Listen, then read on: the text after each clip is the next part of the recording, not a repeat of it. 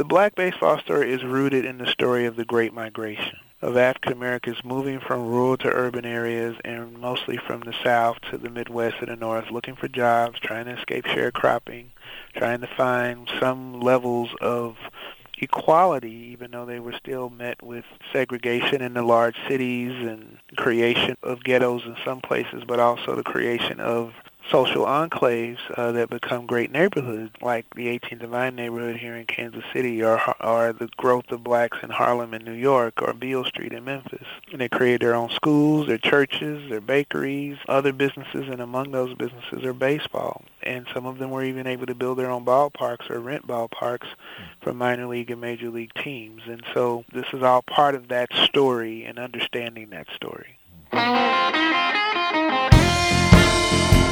Welcome to St. Louis in Tune, where we size up current and historic events involving people, places, and things in areas such as the arts, crime, education, employment, faith, finance, food, history, housing, humor, justice, and sports. Our weekly podcast gives you the edge to live a more informed life. We discuss more than just St. Louis as we connect the gateway city to our country's current cultural fabric and lives.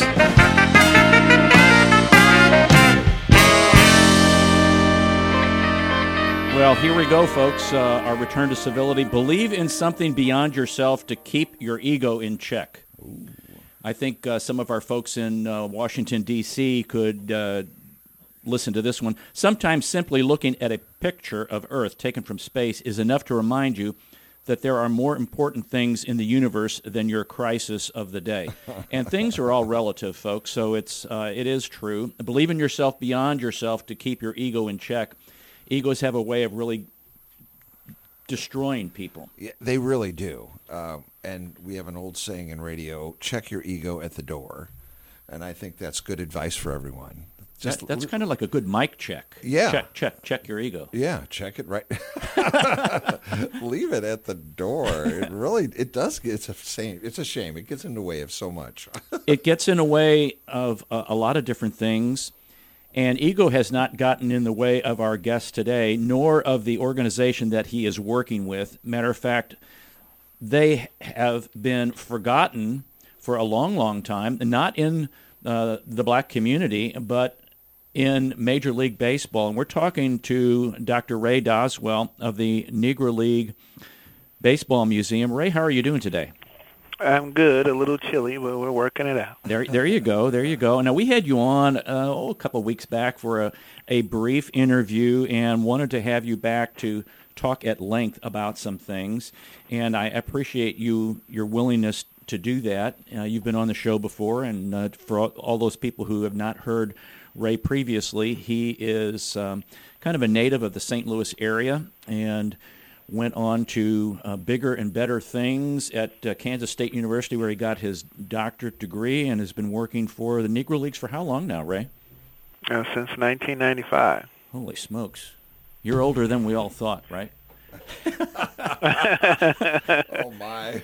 Well, the gray hairs kind of give me away a little. Well, at least you have hair. Like Arnold. Mine's, it continues to fall out, even though I think I lost a lot of it 25 years ago. It's actually coming out your ears now. Well, it comes out places you don't want it to come out. Okay. That's the problem with that. Indeed. No, Ray, thanks for coming back again and talking to us. One of the things that interested me a great deal a couple of weeks ago was your comment about the major league recognition of the Negro Leagues as a major league. And you said, well, we always knew that. And as I've listened to interviews of former Negro Leagues players, it was very evident they knew they were major leaguers, but not in the Major League Baseball sense. Can you kind of amplify again on that? Because it's something that I really think people need to understand and get clear, that even though it was a Negro League, they were major leagues. Indeed. So here at the museum, we define the Negro Leagues, and I want to say leagues is plural. It's more than one league.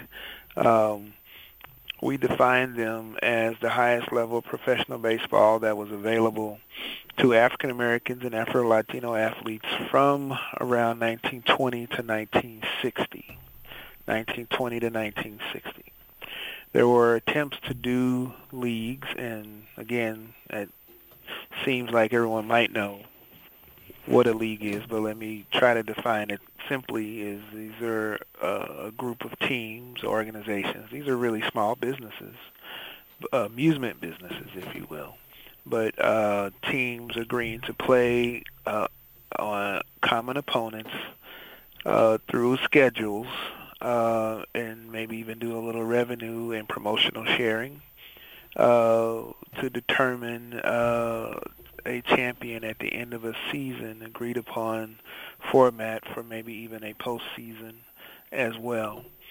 And the leagues also governed how player transactions and contracts would be negotiated, developed, and enforced, as well as league rules as far as conduct and rules of play and things like that. So these were leagues, and there were attempts to create leagues of black baseball teams in the late 1800s, but none were as successful as the formation of the Negro National League in 1920, which its first meeting was held here in Kansas City in February of 1920, over 101 years ago. Wow.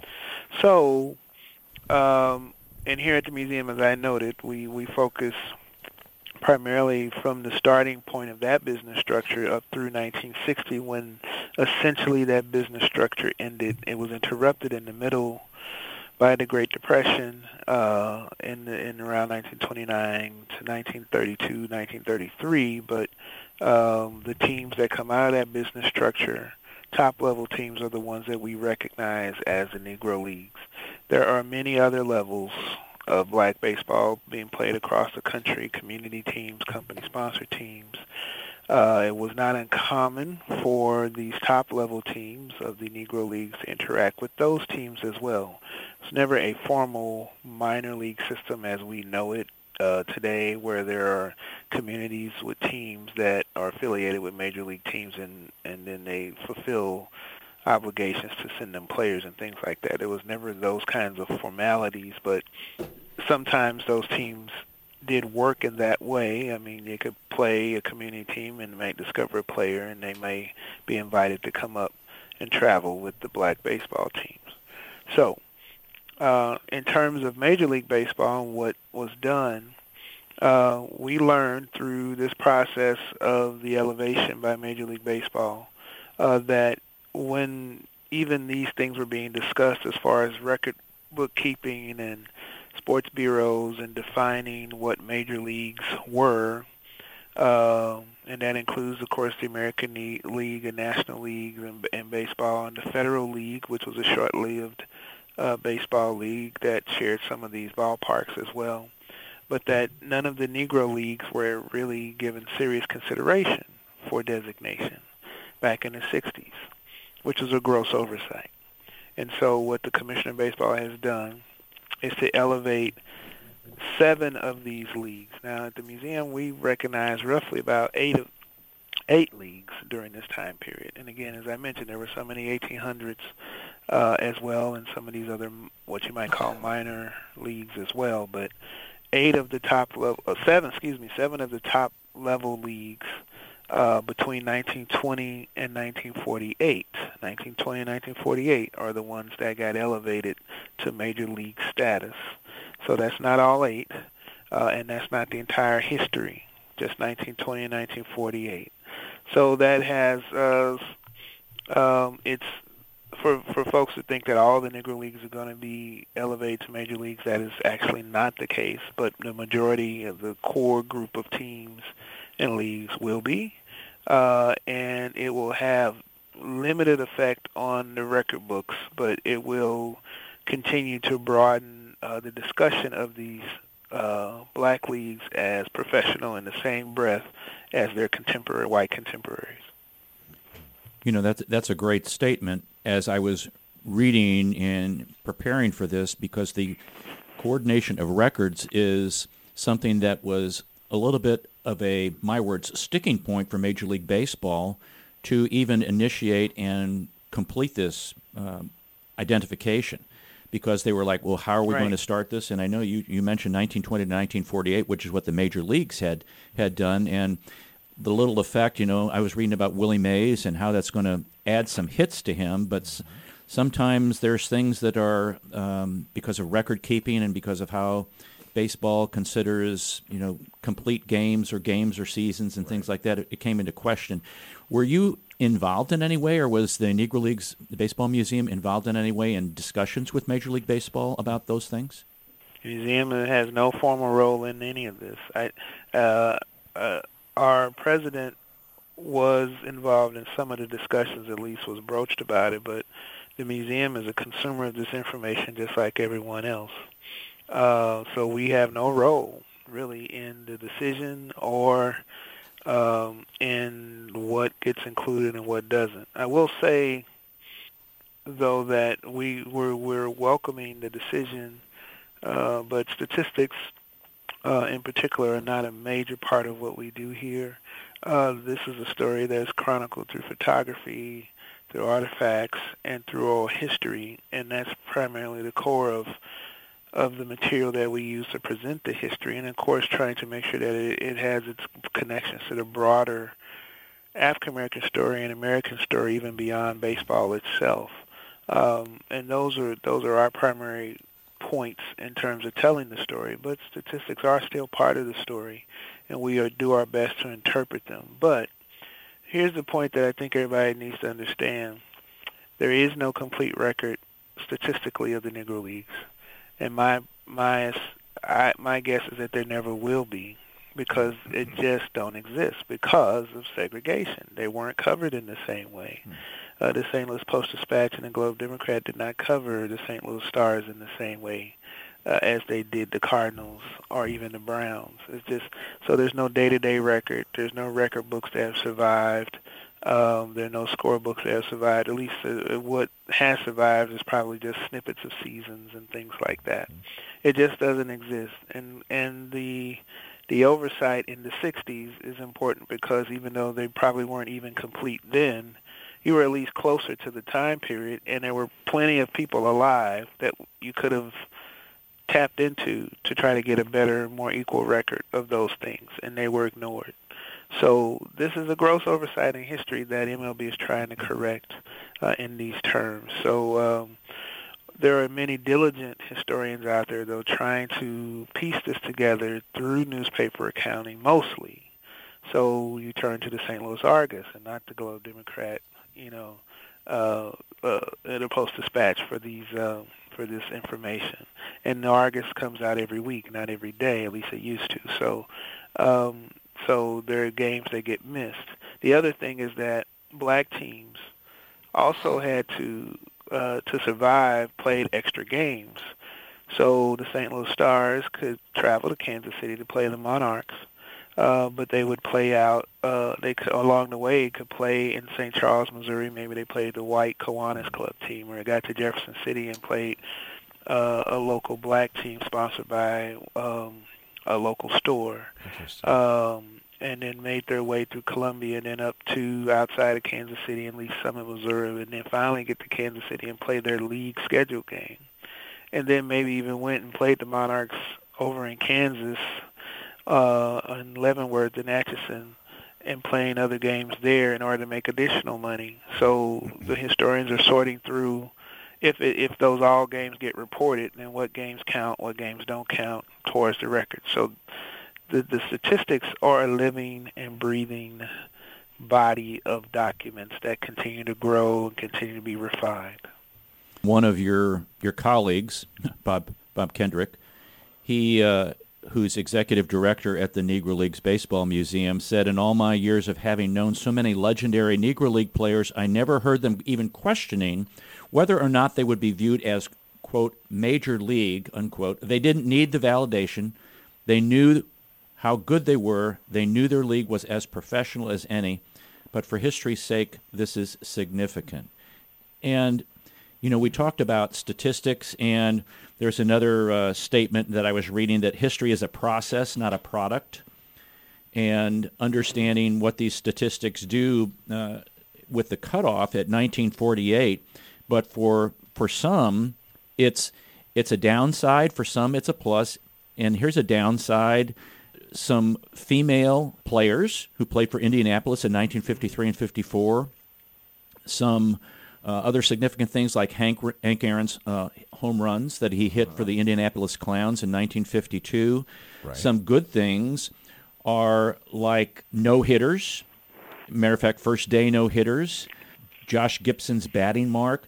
So I do see some amalgamation of some of these things, right, which is, to me, is good. And I really am grateful. These people, some of these people, man, they spend their whole lives looking at these baseball statistics and, like you said, going through old newspapers and compiling this data. It really just makes things much more vibrant and real and honest.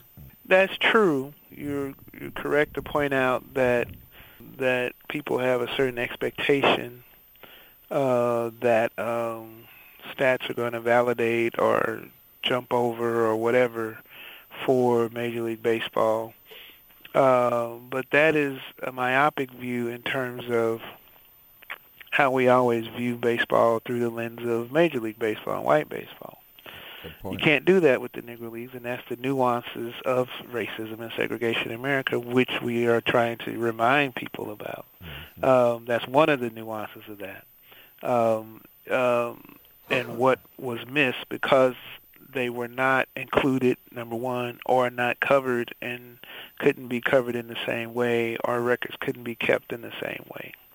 So history is a process, not product. That's probably John Thorne, the lead historian in Major League Baseball. I've heard him say that as well, and he's one of the people helping to try to lead this effort and trying to define these things. And what he also has told me is that, and I think it's true, that you're not going to see anyone really get their current records leapfrogged by any black players per se as far as numbers.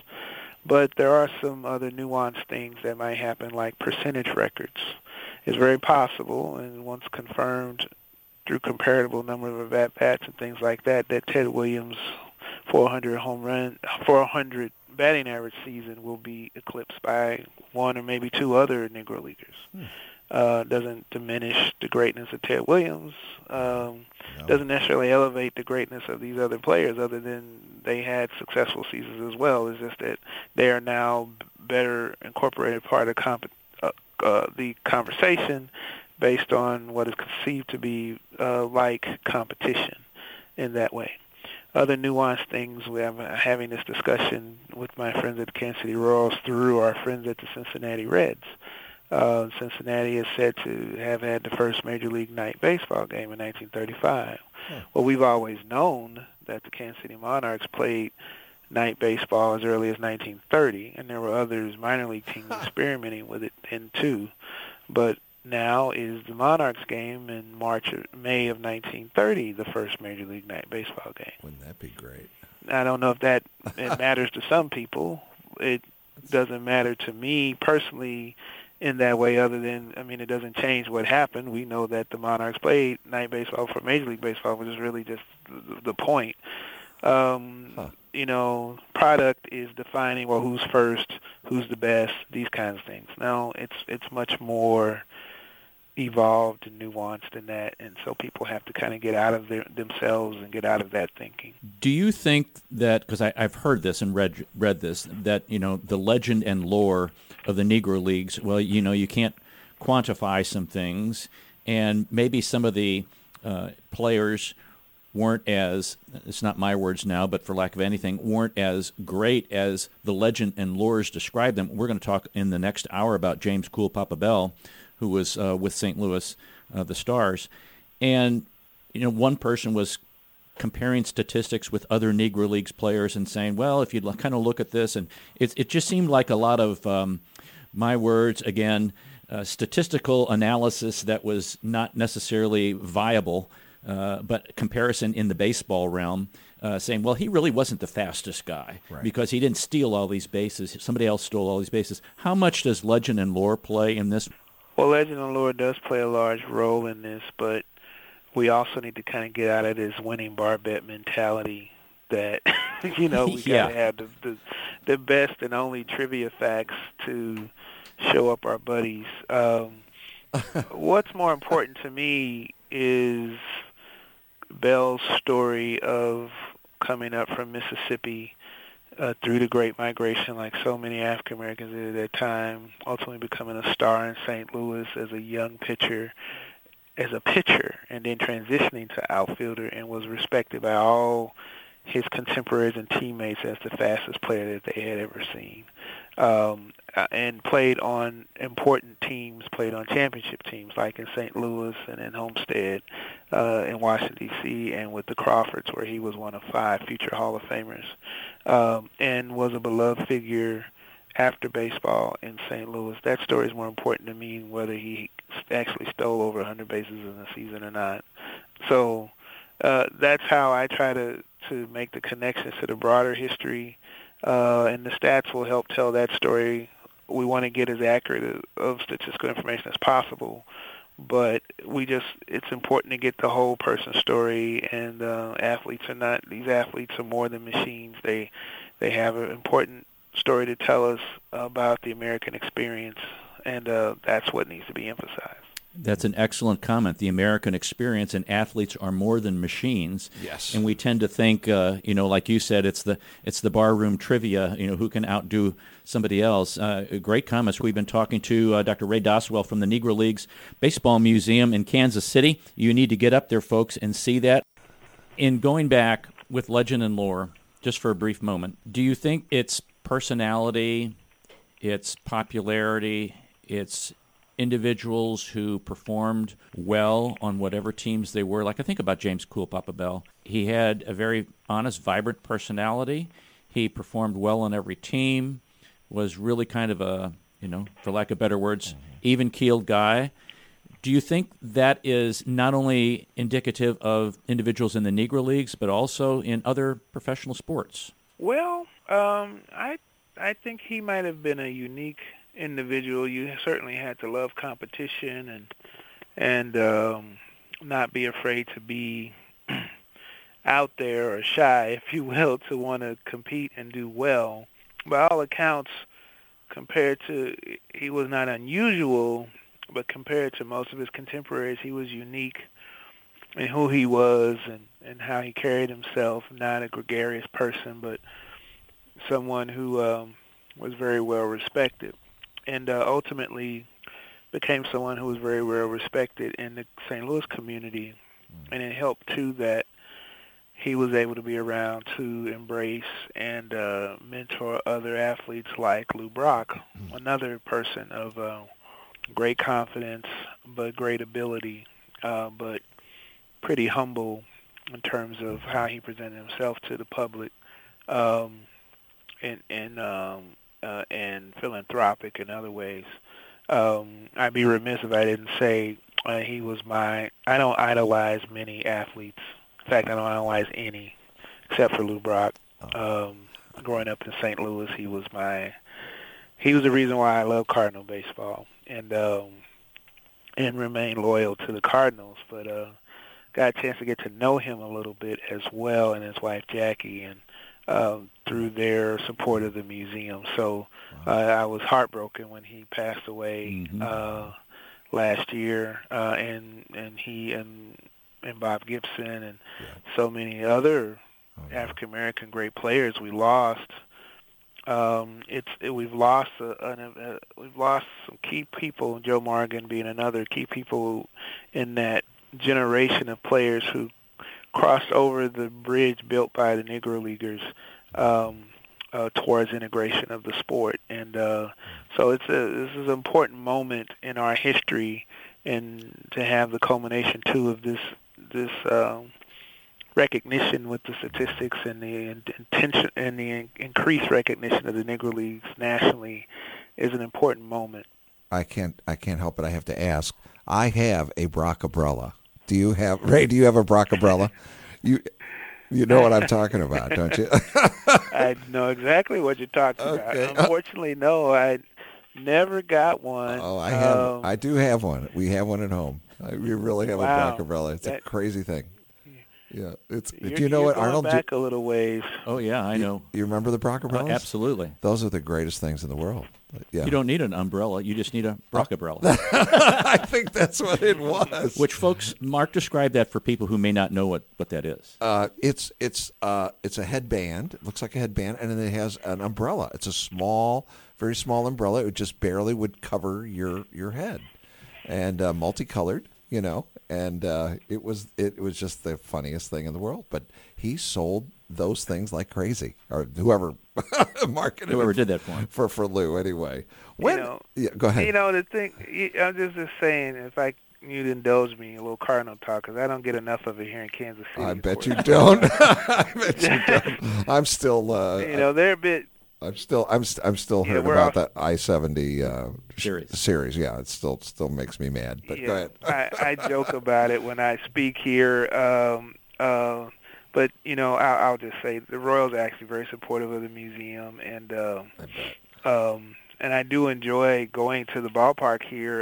It's a great fan experience, and of course the Cardinals do come up. And we get lots of Cardinal fans that come here. But just that time period for me as a young person.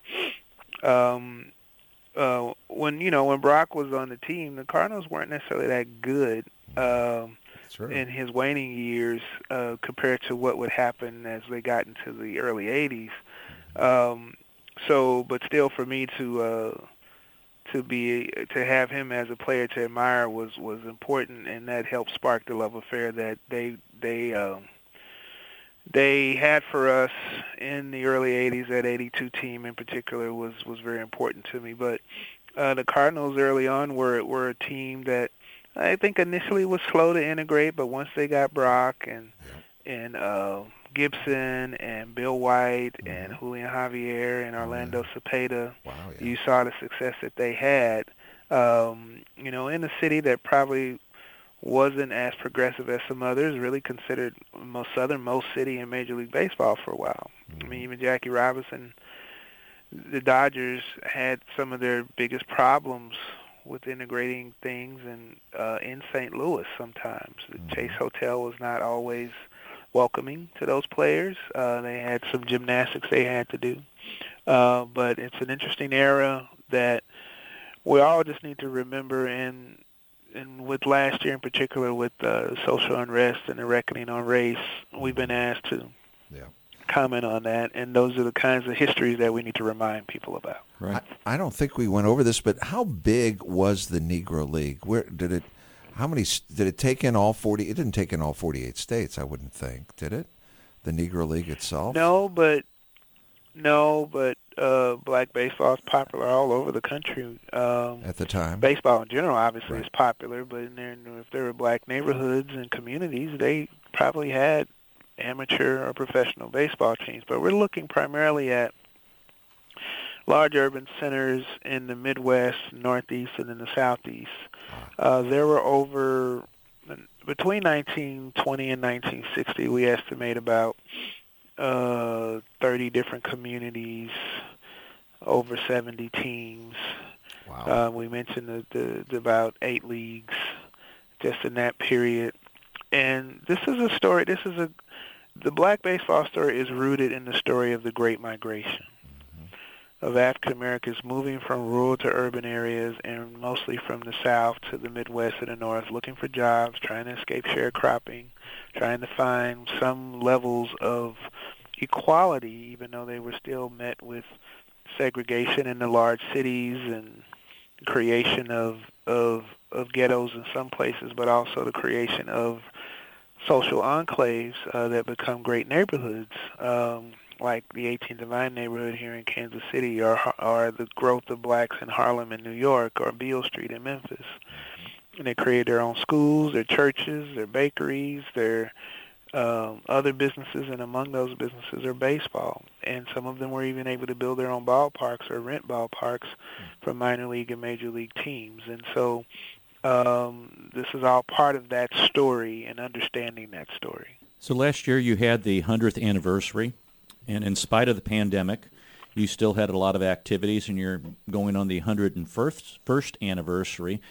So how did that go last year, and what are some things that folks can look forward to seeing when they head up to Kansas City to see the museum? Well, we were able to kick off the anniversary, which was February 13th, and we had a press conference in the building of the founding of the leagues, which still stands. Our hope is to turn that into an education and research center, so it's in rough shape now. But we actually were able to kick that off with the Commissioner of Baseball in town. He came and recognized that anniversary with us, and we had an art exhibit open as well that we were able to keep open for about a month until we had to close. We reopened in June, took advantage of a little bit of that time to do a couple of refurbishments in the museum, including actually a redo, part one of a redo of the section that dealt with the integration of baseball, from featuring all the players who helped integrate baseball from 1947 to 1959. And that opens to something new once we open to the public. And then we've just finished the second part of that redo, which opened in December. And we're looking at and investigating other things that we can change in the museum.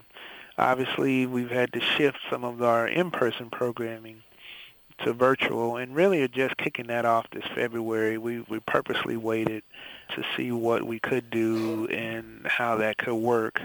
So things like having autograph signings with authors who've written about books, like we had Ron Rappaport here talking about his book on Ernie Banks, which actually came out a couple of years ago, but due to the pandemic, we couldn't bring him to town, but we were able to have him do the virtual program. Our new biography on Oscar Charleston, one of the great players, that book came out last year, and we were able to have that author do a Zoom program with us, and was well attended, well over 500 guests from across the country attending both of those events. And in between, we've been asked to do all kinds of media and other things talking about social justice issues and everything else. But one of the things that, and actually I'd say among museums, we're doing quite well and did quite well because people really gravitated to wanting to celebrate the anniversary and support the history. We had hundreds of donations, as well as folks shopping in our museum store. But the one thing we did miss, and it is noticeable, is that we didn't have the fans coming through. And we have visitors. We were open in June, but normally, like, for example, with the Cardinals being in town, we'd be wall-to-wall people. And, of course, that couldn't happen. And that's one of the things we missed the most.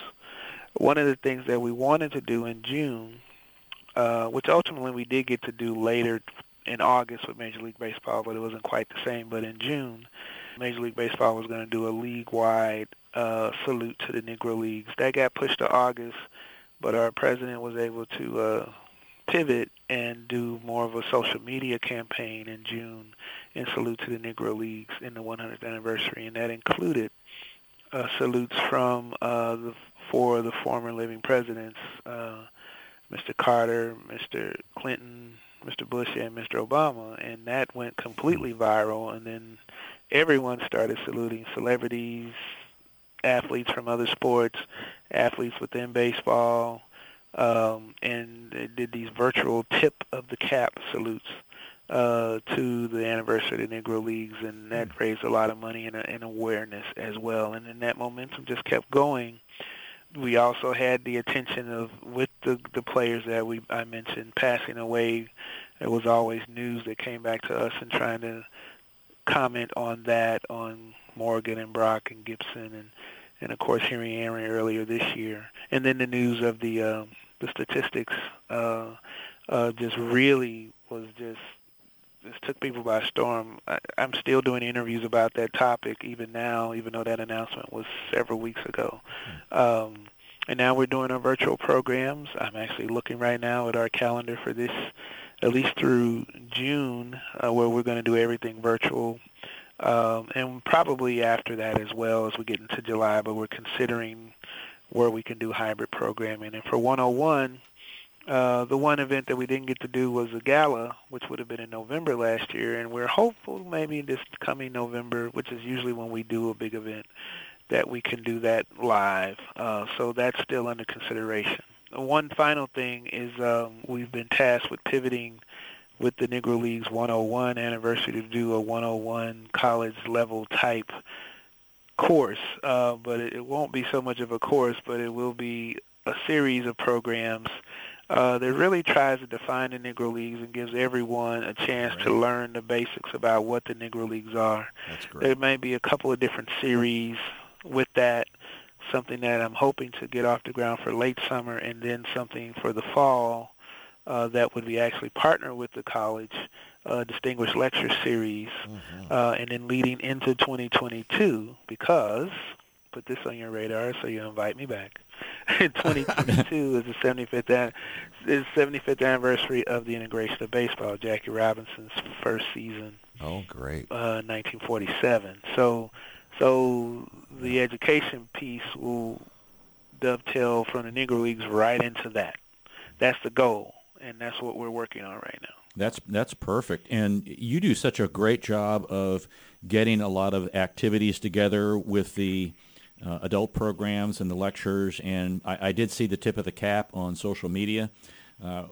Really, really wonderful thing. How do you spend your day? You know, you're the VP of Curatorial Services, and I'm sure you're not, getting photographs and cleaning them off. That's probably somebody else doing that. But take us through exactly kind of what you do. You do that. I bet he does it. It's me. I'm a one-man shop oh my gosh. Right now, and I have been for many years. Occasionally I would have some support through an intern or occasional staffer, but yeah. And that's why, unfortunately, on the unfortunate part of that is that there are a lot of things that some museums are able to do now that we can't, because I just don't have enough bodies or help to do that, or even the space to do that. But that's mentioned. If I hadn't mentioned, the founding of the Negro Leagues happened in the old Paseo YMCA building, which is around the corner from us. We own that building now, and we hope to turn it into an education and research center. So the growth of these kinds of services will linger there. Once we're ready, we're still a long way off from that. But then I'll have more help, and then we'll be able to have library services, archival services for the public, and welcome researchers in to do research. But I help with researchers all the time, mostly media and kids calling for National History Day projects. I don't really do tours per se. We're not doing tours right now, but I have done tours and can do tours, usually for some school groups, sometimes for special guests that might include baseball teams as well.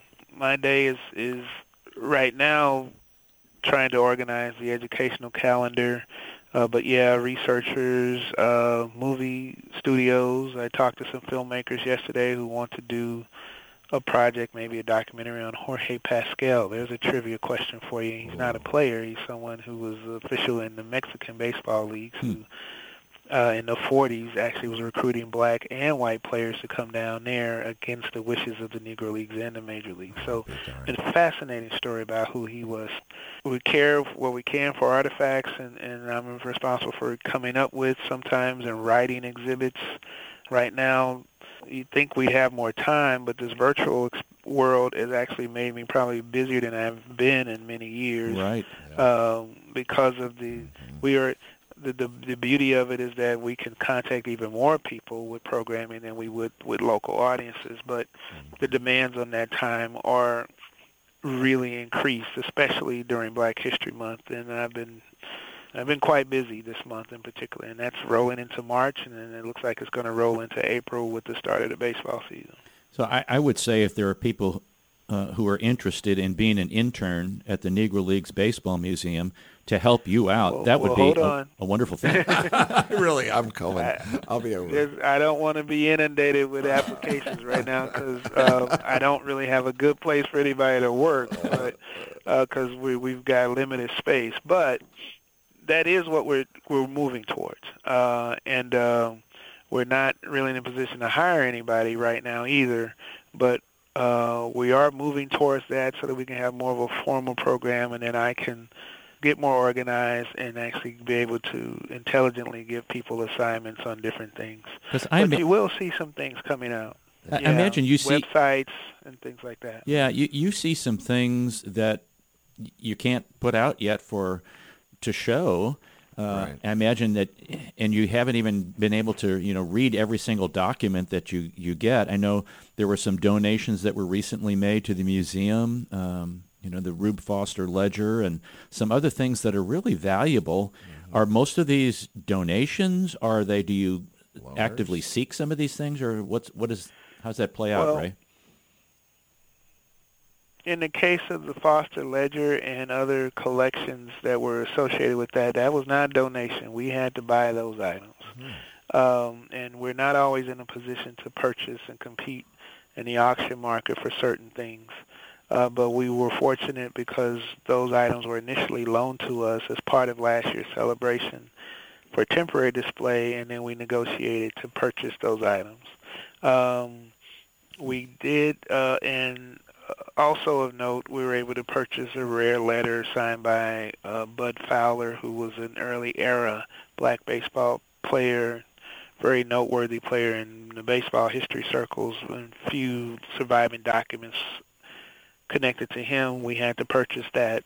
These are, I can't say exactly what they cost, but these are 5 to 6 figure level purchases for us, which is not easy, but because of the support that people have given us, it helped us work out what we're able to do. Now, that has translated also into the donations, and I want to remind people, some people, they see things and they want to collect them, or they think they have something that they'd want to give, and that's fine. Call us first. We don't want to accept it if we don't have a room for it, or if it's not really relevant to the collection. Just because it's a black baseball player or black baseball, it may not be relevant. Right. But if we can't take it, we maybe can suggest someplace else if you're just inclined for a donation. But we did get a surprise donation in the last year from the estate of Penny Marshall. Oh, wow. Penny Marshall, a former actress and director. Right. She was famous for directing A League of Their Own, the film on women's baseball.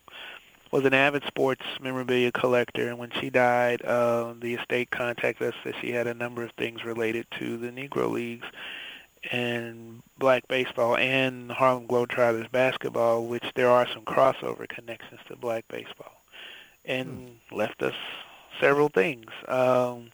I'll admit a lot of it is mostly memorabilia in terms of not necessarily museum level quality material. Not that it's bad stuff. It's autographed things and very nice and highly collectible. But there are some gems in there, especially some old Negro League baseball programs and publications and some game posters and things like that. And we're very excited that she thought enough of us to even consider the museum. And to my knowledge, I don't think she had ever visited the museum, although it wouldn't surprise me. People come in here all the time. You never know who you're going to meet. I bet. So, but the thoughtfulness was great, and these things are not on display yet, but we're working to put them on display, but also digitize them for virtual displays as well. And so this is all ongoing. And all in your job description. Right. That description has kind of been molded and stretched a little bit, but we do what we can. I get more excited about those more creative projects, and there's some mundane, but one of the great things for me is that I can unchain from my desk and walk around the galleries and then be able to talk to people. Right. And find out where they're from, what their interest is, and I'm always buoyed by that. As soon as I think I'm bogged down by work and it's getting a little mundane, get up, go and talk to people, see what interests them. When I walk around the museum, it's my job to find problems, things that need repaired, things that need to be updated, things like that. But the people engage it, and they're extremely excited. They're thankful that we're here. And that's all they want to do is thank us and ask questions, and that's what energizes me. So he's the CEO, the Chief Everything Officer. That's what it sounds like. No, well, I liken myself to the umpire. Oh. I'm the umpire. Oh, okay. That's a good way to do it, too. Here's why the umpire. Well, I know the rules, and I keep track of the game. But honestly, if I'm not noticed, in the game, everything runs smoothly, then I've done my job. There you go.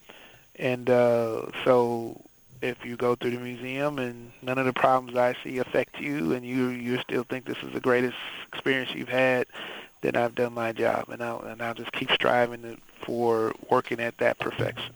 Well, you do your job very, very well, Ray, and I greatly appreciate your time today. It's always fun talking to you. I learn a boatload of stuff each and every time we do have a conversation, and the interest and passion and dedication that you have for what you're doing is really, really important, and they have the right person in that particular position in you. So thank you very much for your dedication and your integrity and holding that out. And what a great way to end that, because I thought your comments with that were good. It's all about people communicating and listening and providing a great experience. And if they have a great experience, there's no hiccups. You've done your job very, very well. Well, thank you for that, and you're very kind, and we look forward to folks coming to see us. They can certainly join us online for programs. Look for us on Facebook Live, especially, and YouTube with announcements of programs. And, of course, we're open for visits if you're feeling secure enough to do that. We're following all kinds of protocols here, so come on up and go Cardinals. Yeah. There you go. Go Cardinals. We've been talking to Dr. Ray Doswell from the Negro Leagues Baseball Museum. He's Vice President of Curatorial Services. Ray, good to talk to you again. Look forward to some future conversations. Thank you. All the best. Thank you, Ray. Take care. We appreciate you listening to this episode of St. Louis in Tune. If you enjoyed this episode, please consider subscribing to the podcast to keep up on all of the latest episodes. St. Louis in Tune is produced in cooperation with KWRH 92.9 FM and Motif Media Group. For St. Louis in Tune, I'm Arnold Stricker.